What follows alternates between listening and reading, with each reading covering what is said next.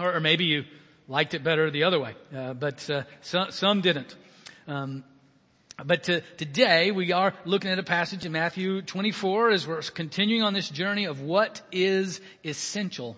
And as Jesus shares with us in this last week of his life, between Palm Sunday and Maundy Thursday, these are the stories that Matthew has and the events that occurred in that Matthew shares with us.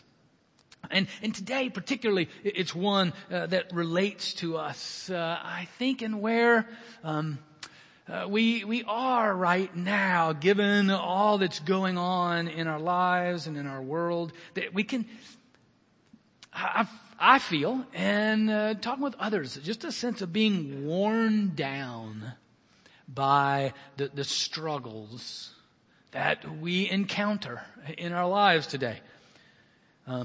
We continue the continued struggle of racial justice. Fighting a pandemic, and now in its 6th month. And then the ensuing economic struggles that have occurred from that, and the rise in violence, and the rise in killings that have occurred from both of those. And then you throw in natural disasters, a hurricane and raging wildfires and a huge bomb that go off. It's a consistent pressure from the fear and the uncertainty and all that's going on. And you see it as well, an increase of domestic abuse, increase in the murder rate in our city. And so we're feeling that pressure. And again, as I said, we're worn down by it. And we're looking for a cure. We want something to happen. I mean, we want a vaccine tomorrow. We want some things to happen to address these so we can then one day burn the masks. Maybe we'll keep one just for old time's sake. But we're ready. It takes its toll. The frustration, the loss, the fear piles up.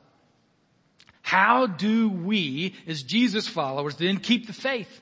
And not only keep the faith, but also even grow in our faith in the face of these struggles and the challenges of the world. How do we live with Jesus together with joy and even expectation in the midst of pain and uncertainty?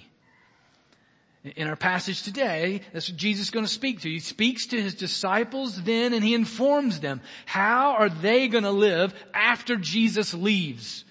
So after the crucifixion, after his resurrection, he ascends into heaven. How are they going to live? What are they going to face? What's the world going to be like for them? That's what Jesus is telling them. This is how you need to continue with your life. When I leave, there's going to be a continual wave of persecution and tribulation upon you.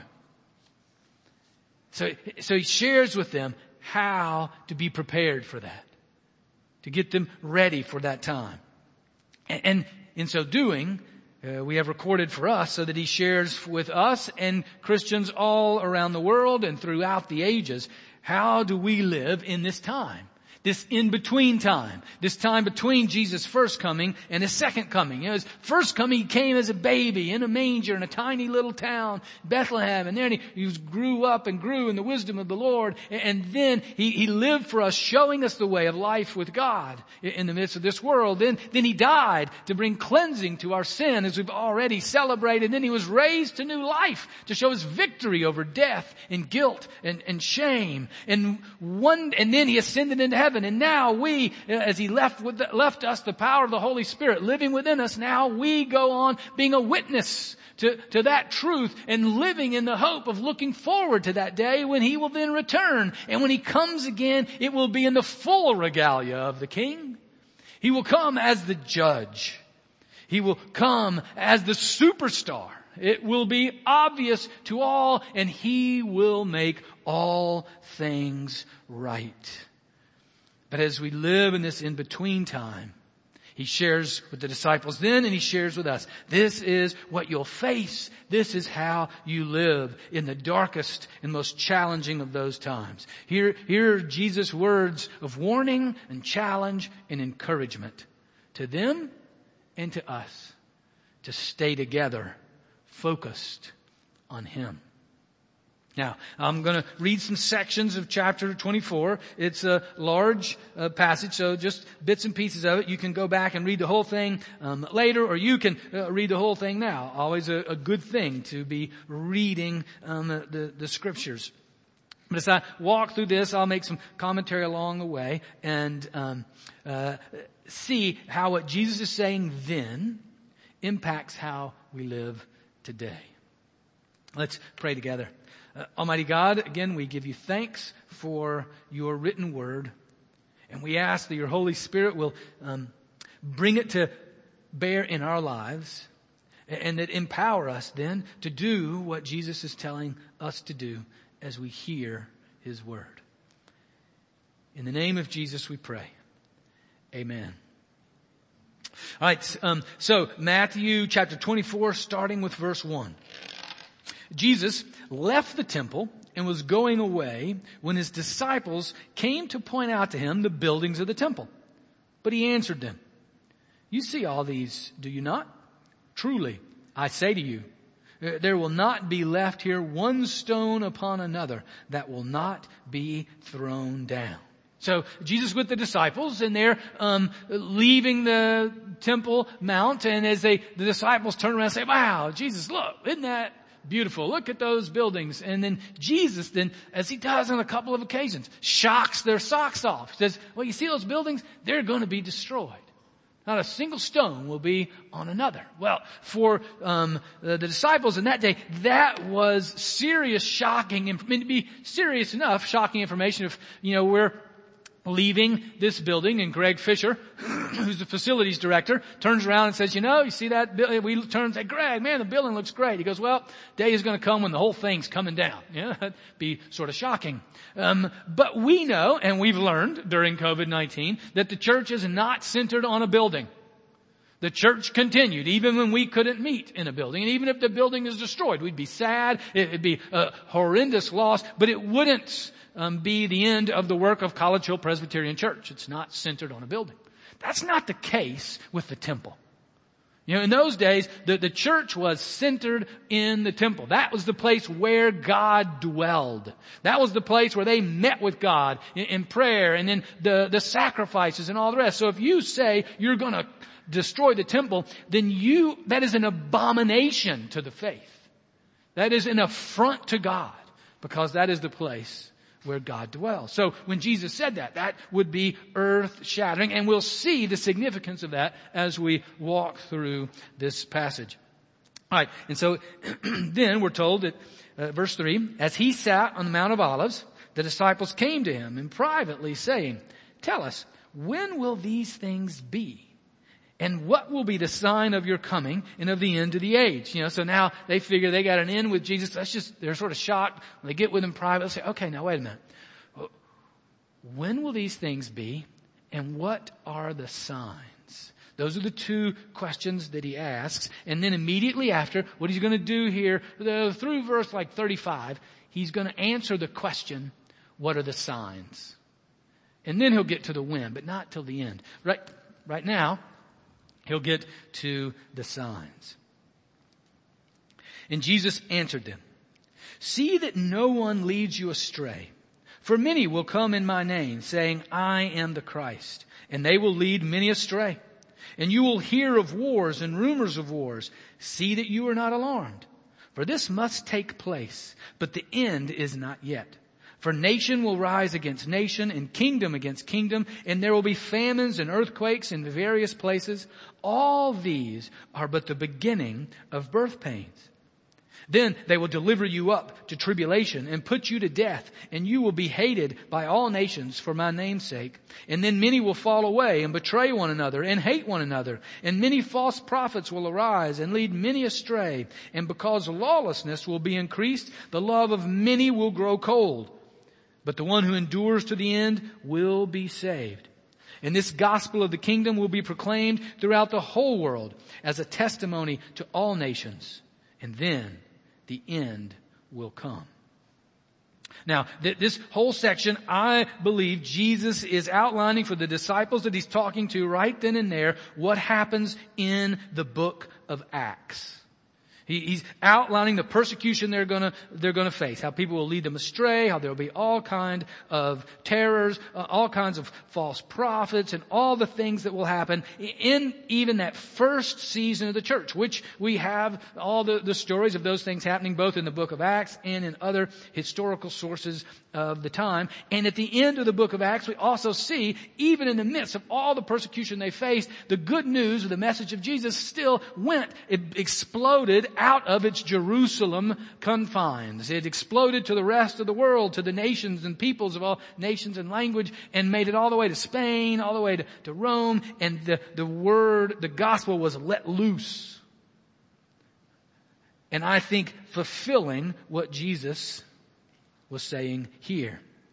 All right, then, and I'll skip a section here, starting with verse 15, about the abomination of desolation. What's happening in there is Jesus is telling them the persecution that's going to continue after the time in the book of Acts, all the way until the temple is destroyed. I think that's the abomination of desolation, is when some of the emperors came in and they put symbols of the Roman government, they put symbols of the emperor as God in the temple. So that was an abomination, a direct competition, directly against Yahweh, the God who created the world. And those things also happened by some of the emperors in those days. And I want to pick up in the middle of that section, starting with verse 24. And again, Jesus continues, "For false Christs and false prophets will arise and perform great signs and wonders, so as to lead astray, if possible, even the elect. See, I've told you beforehand. So if they say to you, 'Look, he is in the wilderness,' do not go out. If they say, 'Look, he's in the inner rooms,' do not believe. For as the lightning comes from the east and shines as far as the west, so will be the coming of the Son of Man. Wherever the corpse is, there the vultures will gather." Just a quick word here. I mean, what Jesus is saying is, it's not going to be a secret when I come back the second time.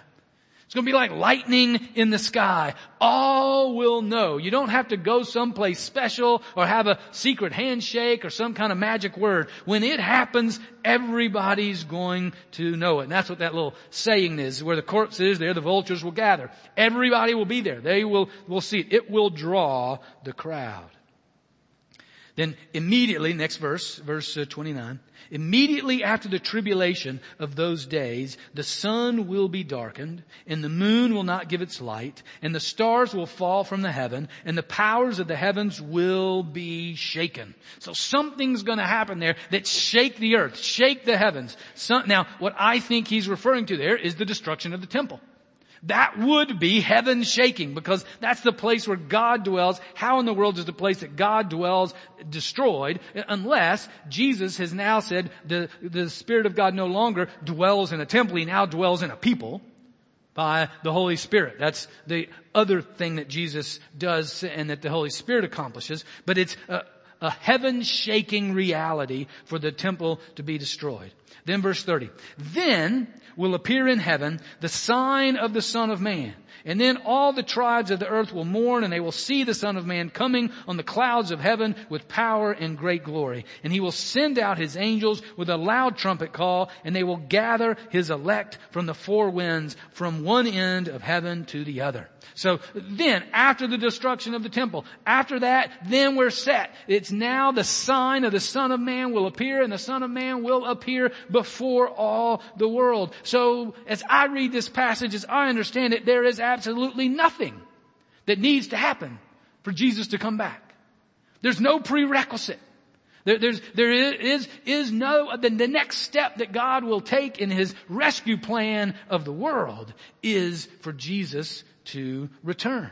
And so we are living in the then of verse 30. That first word, that then, that's the in-between time in which we live now. And notice this other thing. This is the only time that Jesus says sign.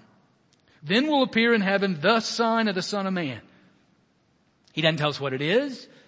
Didn't tell us if there's something to it or if, what I think he's saying is, the sign of the Son of Man is the appearance of the Son of Man. The sign of the Son of Man is his nose. Because what we see when we see the sign is the Son of Man. So I think that's what he said. That is right. That is where we live now. And here's why I think that as we read from verse 32. From the fig tree, learn its lesson. As soon as its branch becomes tender and puts out its leaves, you know that summer is near.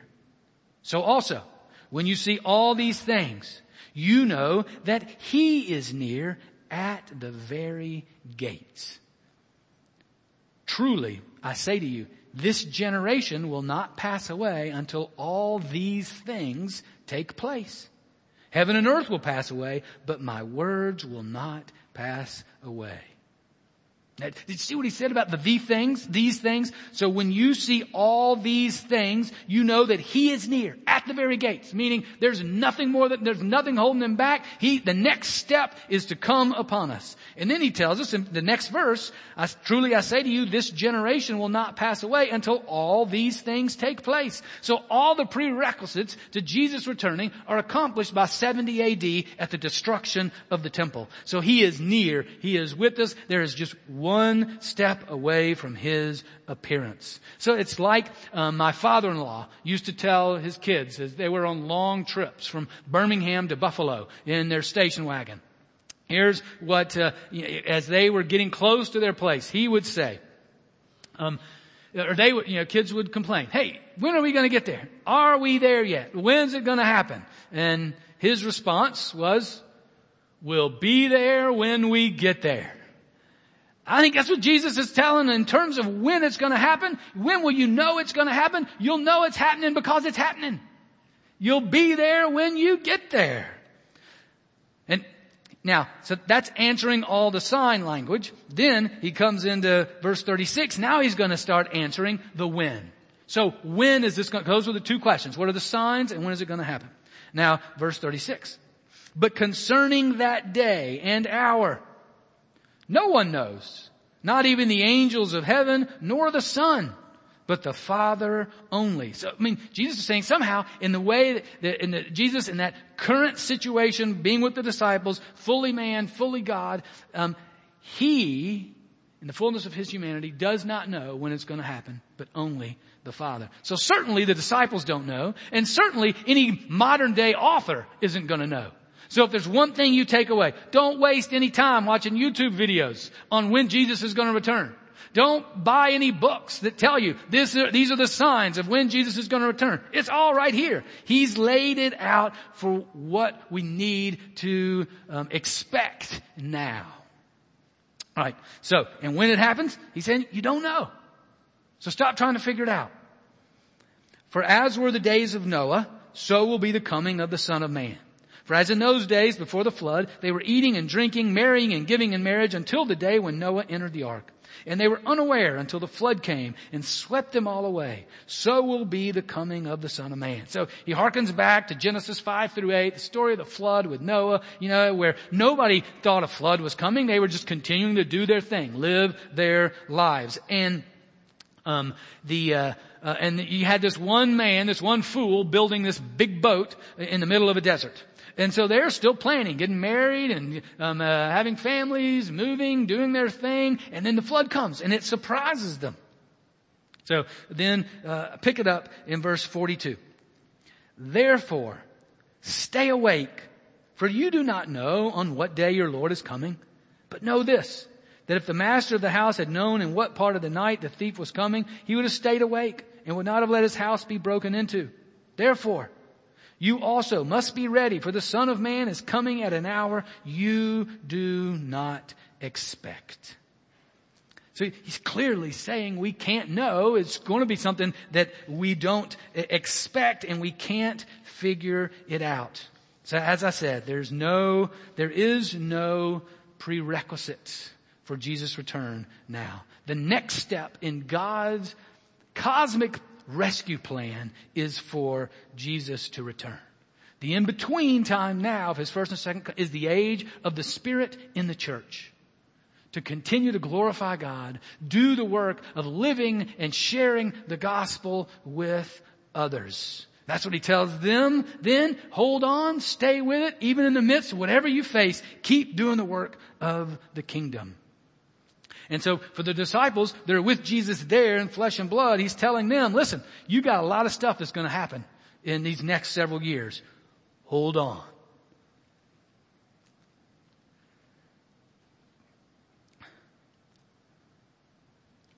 And he tells them, as he tells us, stay awake and be ready, because one day I'm coming back to make all things right.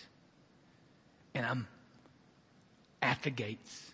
I'm on the edge. And so he charges us, as he charges them, be ready. All right? How? How are we ready then? Well, I think that flows from the whole passage as well, sort of intermingled. If this is what we know to be what the next step is, how then are we ready for that day? Well, look back with me in verses 4 through 6. Jesus answered them, see that no one leads you astray, for many will come in my name saying, I'm the Christ, and they will lead many astray. So see that no one leads you astray, and you will hear of wars and rumors of wars. See that you are not alarmed. For this must take place, but the end is not yet. So don't be led astray and don't be alarmed. That's what he's saying. What Dale Bruner, New Testament professor, New Testament scholar says, don't get tricked and don't be terrified. Don't get tricked because there will be false Jesuses around saying, hey, I've got salvation for you. And don't be terrified in the midst of all that is going on, because fear and deception are a terrible combination. Because when we're scared or when we're charged, emotionally charged in some way, that makes us more open, more susceptible to deception, more susceptible to some kind of quick fix. That'll either get us out of the tribulation, we can flee it, or some quick fix that we can take into our hands and address it and oppose it and defeat it and fight it. But when that deception and that terror, that being tricked and terrorized come together, it's a really bad combination. We're very susceptible to falling into that as humans. You guys remember, this is about 4 years ago now, December of 16, a guy named Madison Welch had been on the internet and been hearing and reading about and studying about this supposed child slavery ring in Washington, D.C. And the things he read just horrified him. And he was so, and he's a follower of Jesus. And he's just like, this is wrong. This opposes the very heart of God. And so, as he got all riled up about that, he got in the car and headed to the Comet Pizza Parlor, which is supposedly where all of this was centered. And he got a rifle and a handgun, and he drove up there by himself, went into the Comet, went in with his guns, shot 3 times, didn't hit anybody, just hit the wall, thankfully, and then realized that it was just a pizza parlor. And that he goes, the intelligence on this was not 100%, was his quote at that moment. And thankfully, he stopped and realized, confessed his error, but now he's spending 4 years in prison for that. So it's possible to be deceived, even in crazy ways like that. When we're in this in-between time. Listen to verse 10. And it's additionally what will happen in this time of persecution. And then many will fall away and betray one another, hate one another. And many false prophets will arise and lead many astray. And because lawlessness will be increased, the love of many will grow cold. Now, again, many can be led astray during this time. Many can be led to disobey Jesus. That's what lawlessness is sins. When we disobey Jesus, they can, in essence, chunk the faith by betraying one another he says, grow in their hatred for one another, and their love, both for God and for one another, will grow cold. That's the very opposite of the commands of Jesus, to love God with heart, mind, soul, and strength, and love our neighbor as ourselves. When in the midst of such terror and trickery, we can be led astray in all of these ways, and that's a ripe time for division. For the devil to cause division in the midst of the people who are following Jesus. So it's in these times when we're feeling worn down, do you find hatred growing within you toward others? Betrayal towards others? Those can be signs that we're not acting in faith, that we're acting out of fear, that we're acting, we're being deceived by the evil one. When you find your heart, your attachment growing cold towards Jesus, that's a sign that we're not acting in trust, but we're reacting to the deception and danger in our world. Can be particularly the case with political divisions. Because we can get tricked into thinking that politics and political solutions are our salvation instead of Jesus. Sometimes we can wrap those commitments around the cross, and it's really hard to untangle them. We have to be sure we don't get tricked, don't get terrified, and lose the capacity to act in faith and continue to be committed to Jesus and Jesus' people in love. That's a way that the spirit, that the evil one can cause that division. And so what we need to be sure we're doing is surrounding ourselves with other followers of Jesus. People who we know trust Jesus and are faithful to obey Him. We might disagree with them on a whole bunch of other things. Matter of fact, that might even be good. But we are full agreement that Jesus is our Lord and Savior, and we want to follow and obey Him. That's what the church is to be about. A group of people who gather and support and help one another. Keep our love warm. Keep the fire burning, even in the midst of such deception and danger. And how much more difficult it is when, because of fighting a virus, we're maintaining separation. But we need one another. I mean, what do you think would have happened with Madison if he just shared with a couple people, hey, this is what I'm thinking about doing? You know, do you think maybe some folks will say, let's not do that? So one, that commitment to being with God's people who are those who are committed to following Jesus. And that we help and encourage and support one another and correct one another. Secondly, I think the other thing here is that we are students. We are in life of the Word of God. As Bill mentioned at the end of his comments, that verse 35, where Jesus tells them, after telling them that all these things have happened and now it's time, I will, once all those things have happened, and these things will all happen before your generation ends, then I will come back. Then he says, heaven and earth will pass away, but my words will not pass away. It is the words of Jesus that are eternally true. It is the written word of God that we hold to being the revelation of God that speaks to us of what is eternal and real forever. So we have to be sure in the midst of deception and danger that we don't go latching on to the things of the world that are good, that are wonderful, that are beautiful, but they are not eternal. I mean, like he's saying, heaven and earth will pass away, but Jesus' words will not. So money or family or heritage or our nation or military might, our intelligence or skills or abilities, all of those things are good and wonderful, but we can't latch on to those because they are passing away. It is the words of Jesus, the words we hear today, the words we read every day that communicate to us of the character of God and the reality of His creation that leads to the way of life for those who are faithful until the end. Now, if you're here or if you're watching online and you're just checking out what it means to be a Christian, I want to encourage you that the center of what it means to be a Christian is to know Jesus.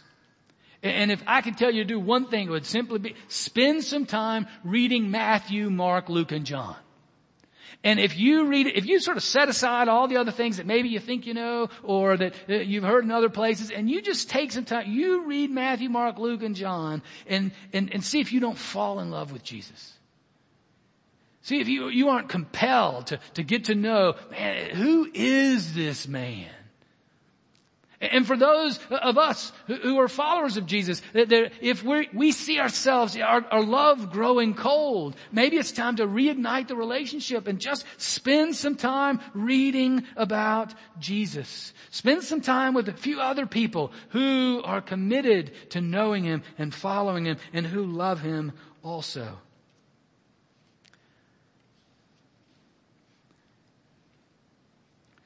That's what it means. Think when Jesus says, stay awake and be ready. Live for His return at all time. Not in fear, but in trust. Not in fear, but in truth.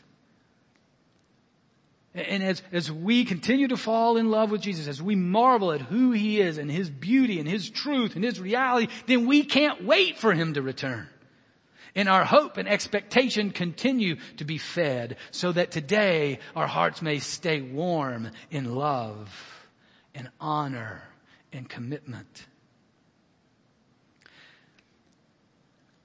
Even more than we have a longing for a vaccine to be found, may our longing for Jesus' return truly lead our lives.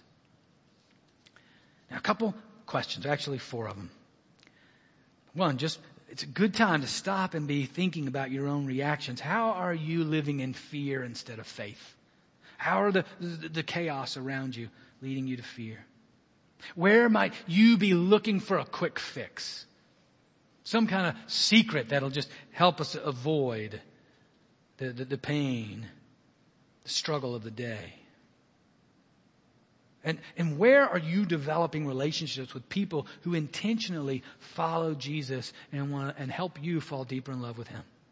Yeah, and there are certainly avenues within the church with growth groups that'll be starting up in October, or with men's ministry like Ignite or Band of Brothers, or with women's ministry Woven, places to get in groups and relationships, significant relationships with folks where you truly share your life with each other and truly help each other.